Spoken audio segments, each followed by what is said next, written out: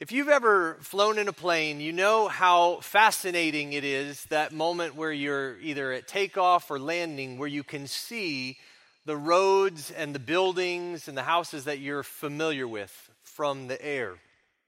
You see streets and, sites that you're familiar with, but it's from way up high. And one time, Sophia flew and she came back saying, as I looked down, it looked like everything was like little ants just scurrying about.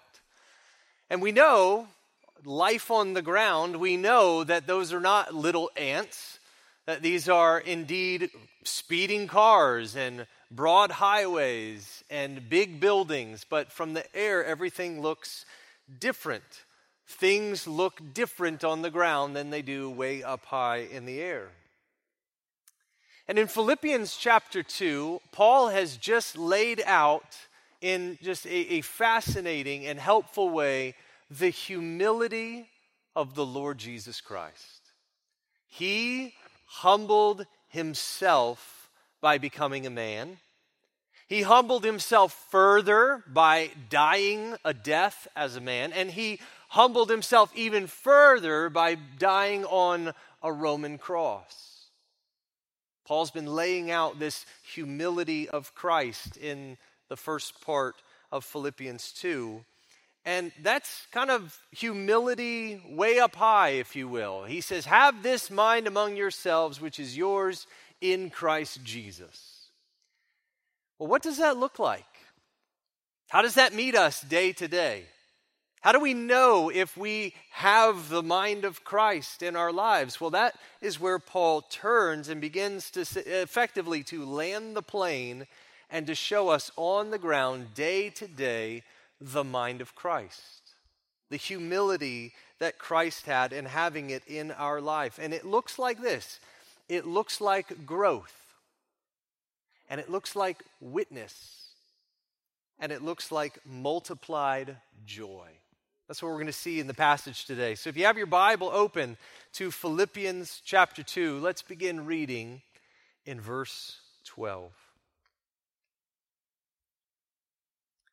Therefore, my beloved, as you have always obeyed, so now not only as in my presence, but much more in my absence, work out your own salvation with fear and trembling. For it is God who works in you, both to will and to work for his good pleasure. Do all things without grumbling or disputing, that you may be blameless and innocent, children of God without blemish in the midst of a crooked and twisted generation, among whom you shine as lights in the world, holding fast to the word of life, so that in the day of Christ I may be proud that I did not run in vain or labor in vain. Even if I am to be poured out as a drink offering upon the sacrificial offering of your faith, I am glad and rejoice with you all. Likewise, you also should be glad and rejoice with me. Let's just pray one more time. Just invite the Lord's help for the preached word. So, Father, thank you for gathering us here today. Thank you for all that has to happen for us to gather and just making this possible. But Lord, not just our physical gathering. Thank you for drawing us in to being able to have fellowship with you. Lord, you have met our greatest need. Thank you. Lord, for any here today who do not yet know you, you are gathering us here so that good news can be proclaimed, so that eternal souls can be saved. Thank you.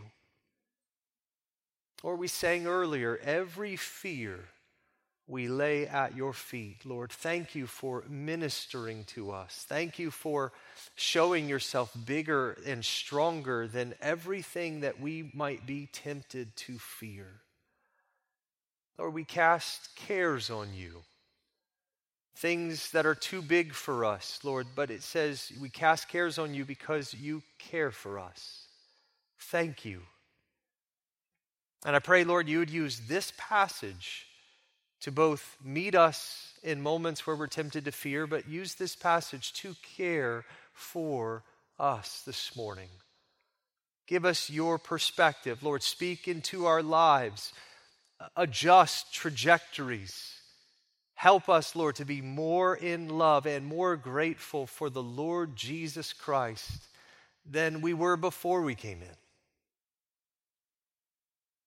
Lord, we thank you and we bless your name. It's in Jesus we pray. Amen. So in Philippians 2 goes from humility way up high with the humility of Christ and the call to have the mind of Christ to on the ground. And we see this connection at the beginning of verse 12 with the word therefore. It's a hinge. It connects the humiliation of Christ and the exaltation of Christ in those prior verses to you and me. What effect is the humiliation of Jesus meant to have on us day to day?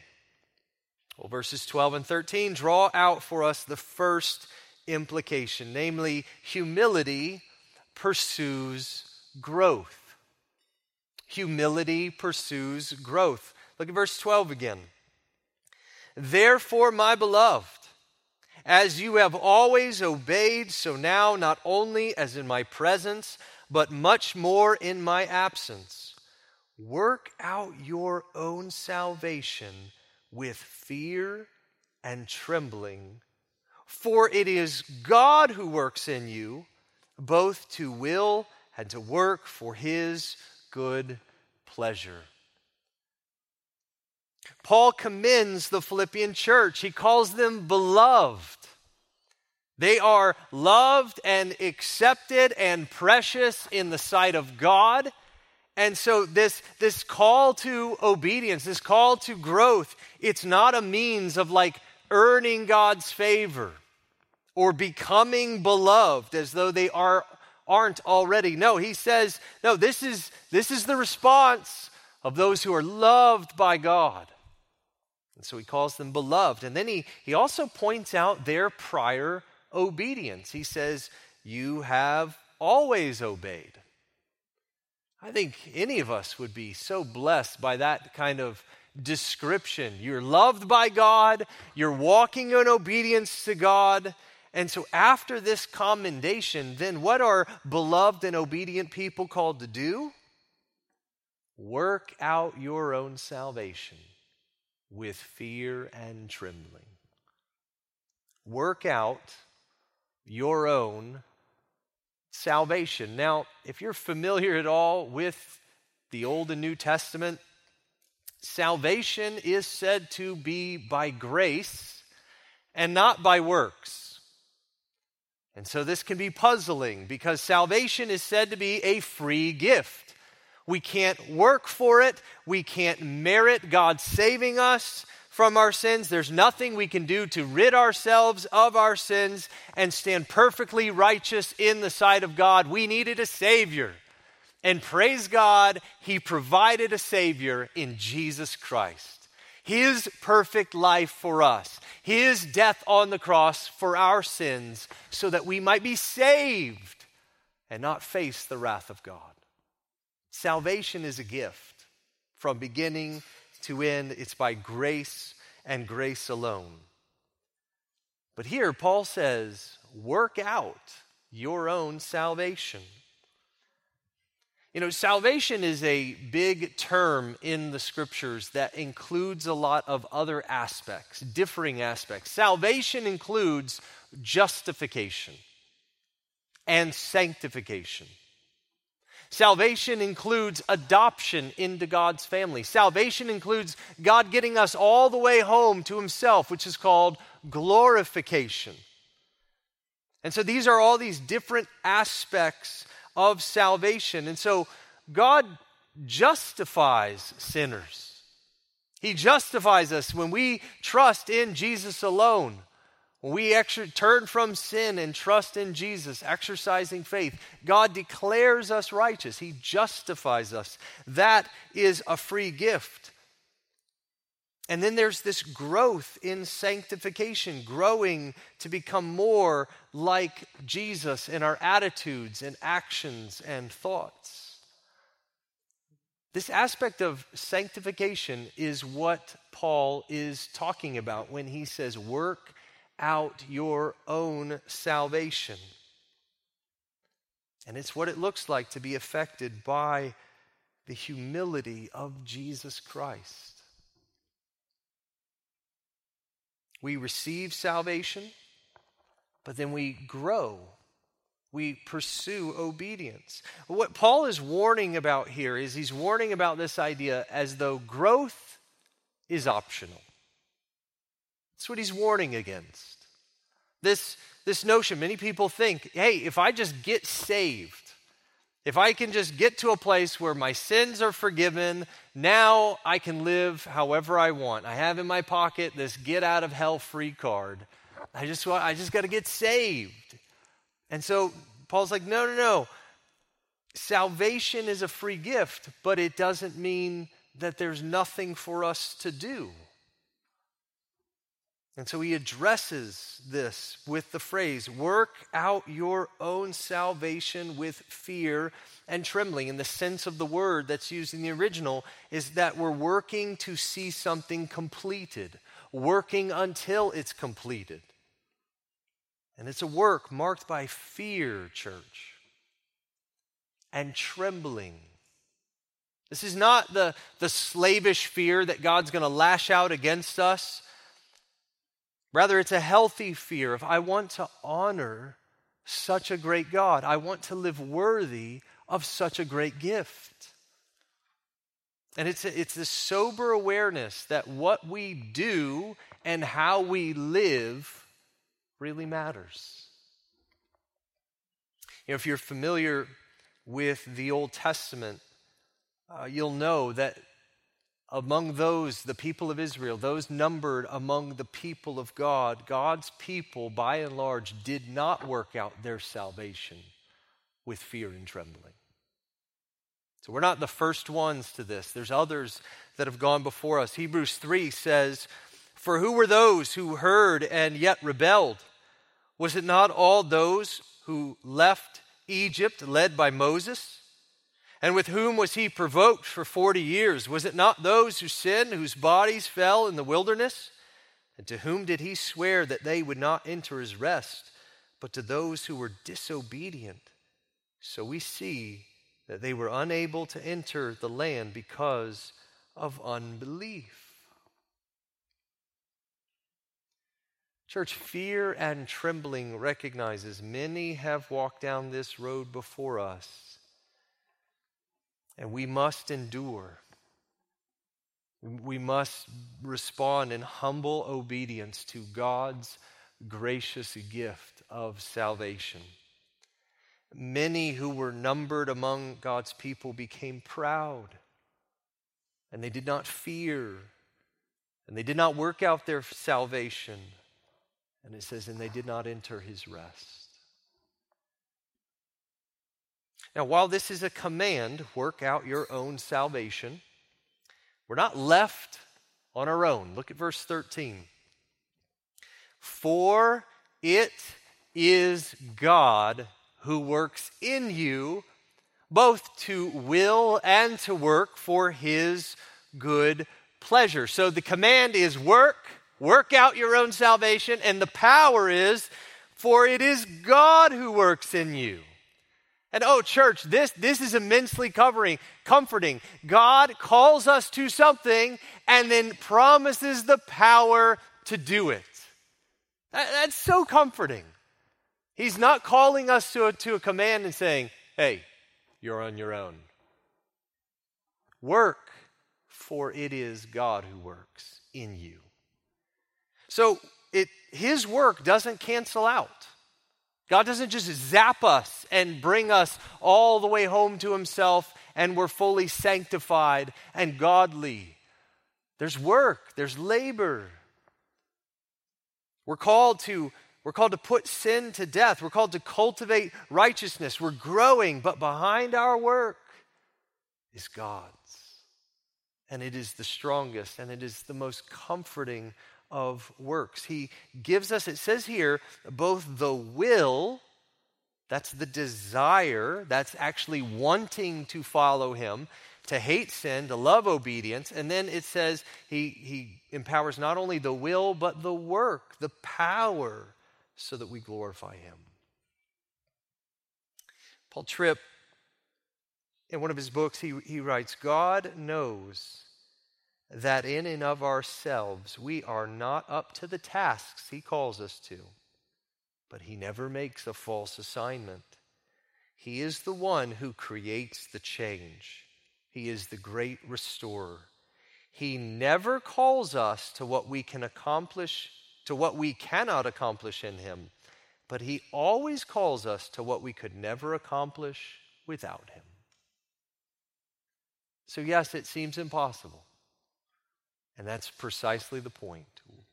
We need his help, and he promises to provide it. And this is something, church, we're called to every day.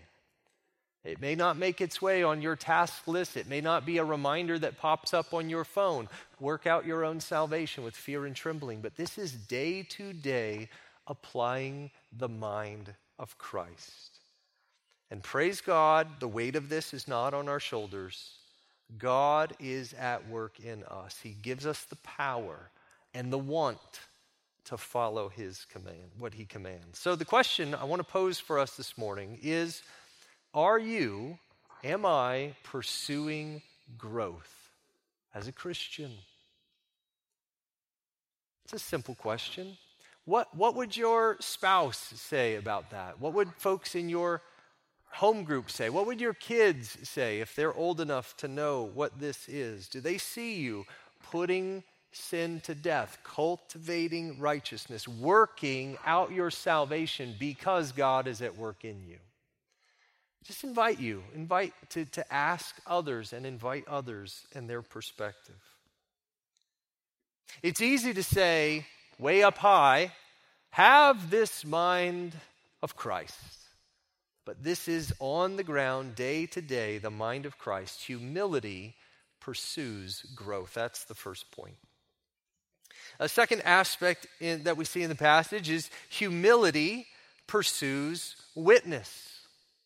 Humility pursues witness. Look at verse 14 through 16 again. It says, do all things without grumbling or disputing, that you may be blameless and innocent, children of God without blemish in the midst of a crooked and twisted generation, among whom you shine as lights in the world, holding fast to the word of life, so that in the day of Christ I may be proud that I did not run in vain or labor in vain. Now, I'm sure many of us have reminded ourselves with verse 14. And if you're a parent, you might have pulled this one out of your back pocket with your kids a number of times. Do all things without grumbling or disputing. But this is not only another way that we grow. Notice that the context here of why Paul is commending this has to do with our witness. Not just the peace of our homes, not just because we don't like hearing grumbling from others. This has to do with witness. He's talking about conduct so that we shine as lights in the world. And so our witness, our testimony is before a watching world. And so as we work out our salvation, it begins with our mouths, our words. And specifically, getting rid of grumbling and disputing. You know, we can be tempted to grumble and dispute everything from chronic pain in our bodies to hearing a bad call on the court to feeling slighted by a spouse. Many temptations to grumble. And we should note We should note, church, this temptation to grumble has always plagued God's people. Paul is actually, throughout this passage, he is drawing on the Old Testament and specifically Old Testament Israel to make his point. The people of Israel did not work out their salvation with fear and trembling, by and large, and this is seen in how they grumbled and how they complained. Here's just a brief sampling. They grumbled because the only water to drink that they had was bitter, Exodus 15. They grumbled because they were hungry, Exodus 16.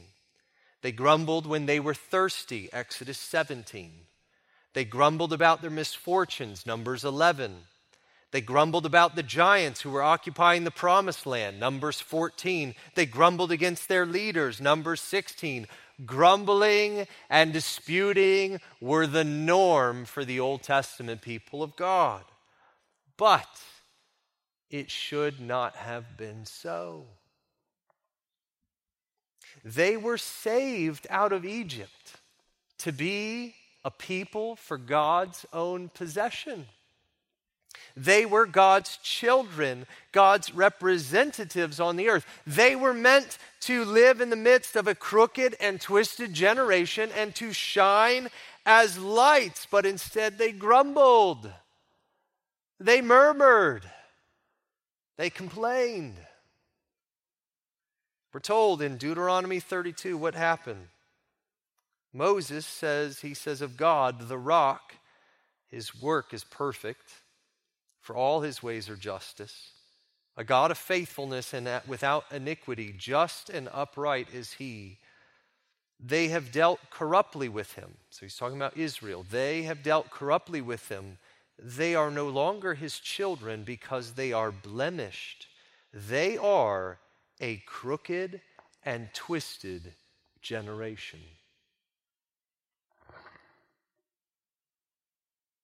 So get this. Instead of being blameless and innocent, children of God in the midst of a crooked and twisted generation, the people of Israel became the crooked and twisted generation. One murmur, one grumble at a time. Instead of shining as lights, they became darkened. They were not marked by this humble growth, and they were not marked by this humble witness. And now, church, we have to realize who's being talked about here. This is not like the young Israelites. This is not the immature Israelites. We're talking about the people who had seen God's miracle of bringing them out of slavery. They saw the plagues. They saw the pillar of cloud and the pillar of fire. They watched the Red Sea part. They were the ones who walked through it. They saw the mighty works of God, and yet they grumbled. They succumbed to this temptation. And so, Grace Covenant Church, I would just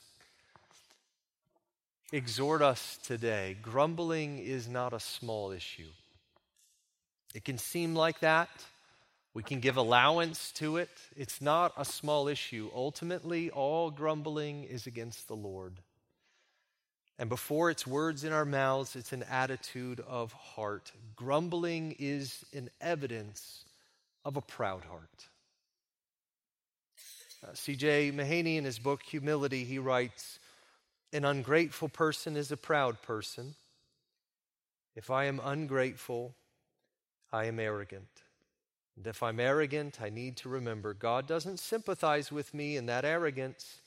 He is opposed to the proud." And so Paul says, do all things, do everything without this contamination of heart.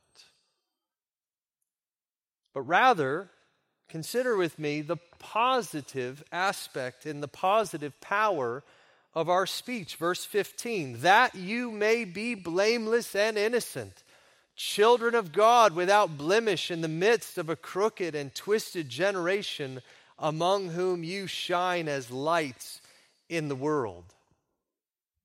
Doing all things without grumbling and disputing means honoring God with our speech, and it leads to these qualities: blamelessness, innocence, living as children, without blemish. I mean, wow, what a list.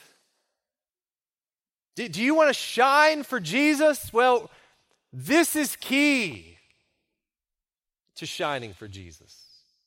Our mouths, our words, and the heart behind it. I mean, blameless, when you hear that word, it can conjure up this idea of like sinless perfection. But that's not what's in view here. James reminds us we all stumble with our words in many ways. But this word blameless, Job was described as a blameless man. He was a sinner. He was a blameless man. In Luke 1, Zechariah and Elizabeth are described with this same word, blameless. It's not perfection, but it's a pattern of a godly life. And so it starts with our mouths. So let me ask, what are the things that tempt you to grumble? People? Disrespect? Things going on with the government or politics? What's going on in the news? People? Sickness? Pain? Dashed dreams? People? Difficulty at work? Inconveniences? Costly or time-consuming home repairs? And by the way, I was able to just write this from my own experience, this whole list. I didn't have to search very far for these examples. What tempts me to grumble? I have one more thing on the list. People? You and I are called in these verses to prepare our hearts. You and I are going to encounter many temptations to grumble every day because we have a sinful nature that remains, and we live in the midst of a fallen world. And so, church, let us mortify the pride of grumbling and do all things without it, to pursue grateful words, joyful words, kind words, and in some cases, no words. Using our words to make our requests known to God. And then Paul does something remarkable here in verse 15. He not only calls the church to this humble witness, but he describes the context of our witness in ways that it's easy to miss what he just said. He describes the world in which we live as a crooked and twisted generation. And so this is a picture of like a branch or a path, and it's crooked, and it's not easily or maybe impossible to straighten. And these are the terms that Paul borrows from the Old Testament, and he speaks of the church age, the age in which the Philippians lived, the age in which we live. Every generation bears this mark. It is a crooked and twisted generation. It's not what it ought to be. The silent generation, the greatest generation, the baby boomer generation, Gen X, millennials, and whatever ones I'm forgetting or come after this. They're all going to be, they all are crooked and twisted generations. People in which there are some who follow the Lord, love the Lord, who've been redeemed as his people, and the majority rejecting the Savior and showing their need for him. And so, church, we must never forget this. This side of heaven, we, the people of God, have a pilgrim status. Like we are aliens. We are exiles. We're sojourners. This is not our home. In fact, it's a crooked and twisted generation. It's a dark world in which we shine as lights in the world. I don't know if you've ever had this happen, but when I use a flashlight, you turn even a really bright flashlight in bright daylight, it just looks so wimpy. It's like, yeah, that's not when you need that bright flashlight. It assumes darkness. That's where we shine. We shine in the world. And so we must not think that we can somehow change the world into a not so twisted and crooked generation. And I say this as one, I pray, and we have prayed, and we will continue to be a church that prays for revival in our country, around the world, people coming to know Christ. As great as that would be, it's still not going to lead to a less than crooked or twisted generation. And so our efforts, what's going on in politics, what goes on in laws, what goes on with changes of leaders, the things we pray for, we want to see those things are not our blessed hope. Those things are not our blessed hope. And I do fear there are some views of the end times that Christians get from Revelation, views of the end times that seem to impart to Christians a this life hope that is borrowing the hope that we should have when Jesus returns. The only hope that's called the blessed hope is in Titus 2. He says, what's the hope for the church of Jesus Christ? Waiting for our blessed hope, the appearing of the glory of our great God and Savior, Jesus Christ, who gave himself for us to redeem us from all lawlessness and to purify for himself a people for his own possession who are zealous for good works. And so, church, while we live, until we get to glory, we live in the midst of a crooked and twisted generation among whom we shine as lights in the world. And so, church, this is our opportunity to witness. And it is a beautiful opportunity. While most of the world goes the route of grumbling and disputing, if we put that away, it is an amazing testimony. When people hear us and what comes out of our mouths, it stands out because it is so countercultural. Church, as we live in the midst of a world that's like minimizing God and we live in fear and trembling before him, it stands out. It's compelling. It's a witness. And so, church, rather than being overcome by darkness, let's reflect his character. Let's reflect and live as his children. This is what humility calls us to do. Humility pursues witness. And then Paul's final point of what it looks like to have the mind of Christ. Humility multiplies joy. Paul ends the passage on this note, verses 16 through 18. He says, holding fast to the word of life, so that in the day of Christ I may be proud that I did not run in vain or labor in vain. Even if I am to be poured out as a drink offering upon the sacrificial offering of your faith, I am glad and rejoice with you all. Likewise, you also should be glad and rejoice with me. I don't know if anybody recently has said that they are a drink offering in your life. This is not language we're used to hearing.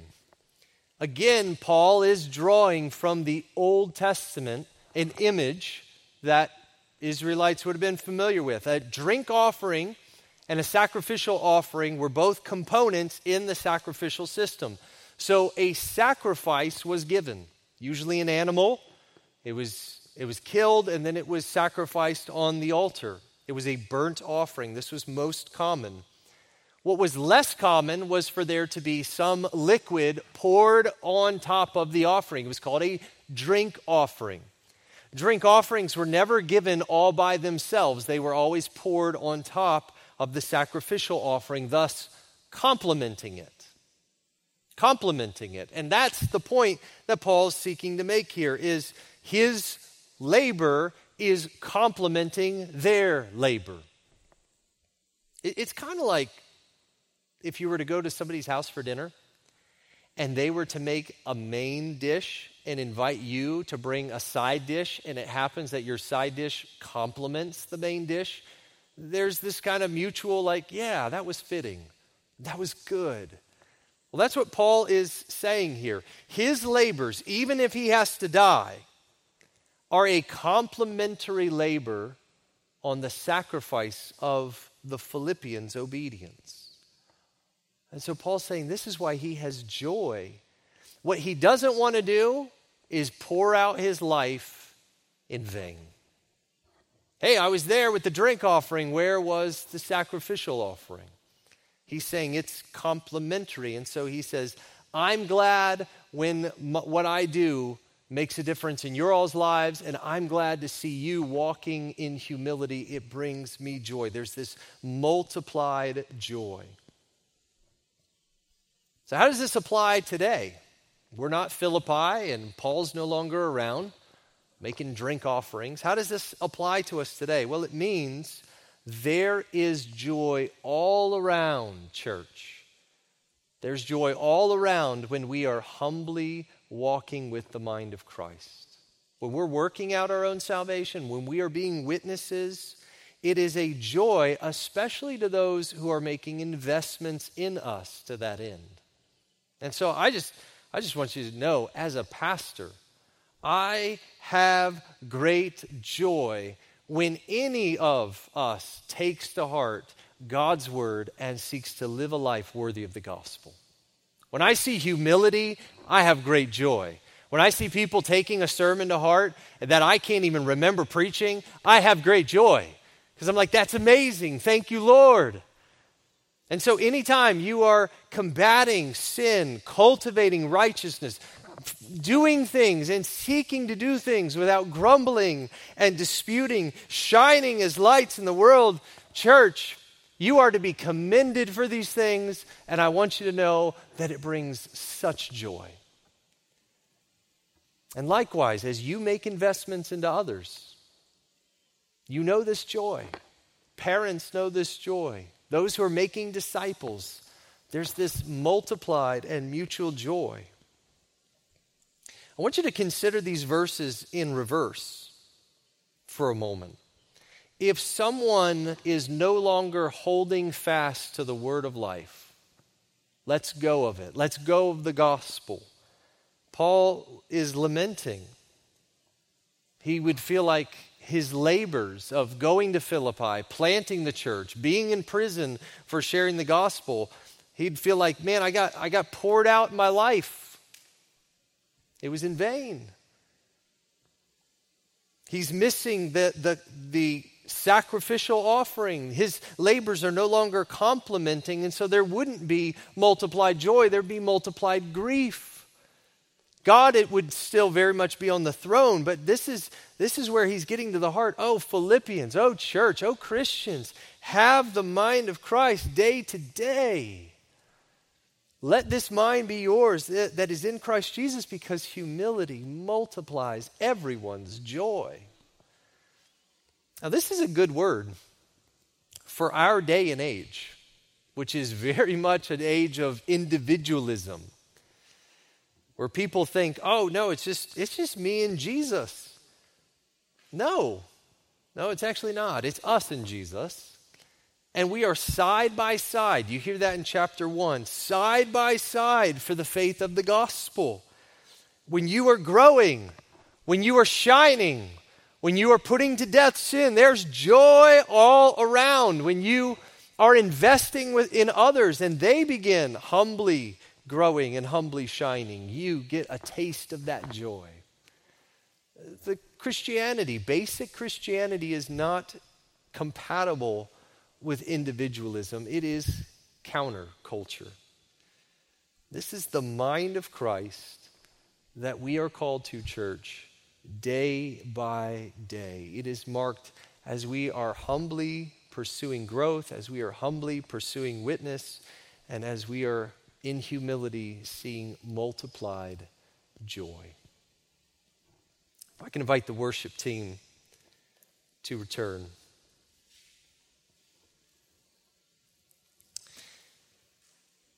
God is not shy about giving us commands. But what we do and what he commands is ultimately based on what he has done. That's the note I want to end on today. He has not treated us as our sins deserved. He's declared us righteous. If you are a Christian, if you've trusted in Christ, he's declared you righteous. He's adopted you into his family. He's going to bring you home to glory. Jesus is called the author and finisher of your faith. And yet this author and finisher of your faith calls you to work out your own salvation with fear and trembling. So what we do is ultimately based on what he has done and on his promises. There's a promise here in verse 13 that he is at work in us, both to will and to work for his good pleasure. Church, may we have this mind among ourselves, which is ours in Christ Jesus. May we have the mind of Christ, not just in these high and lofty ways, but day by day in these specific ways. Let's pray.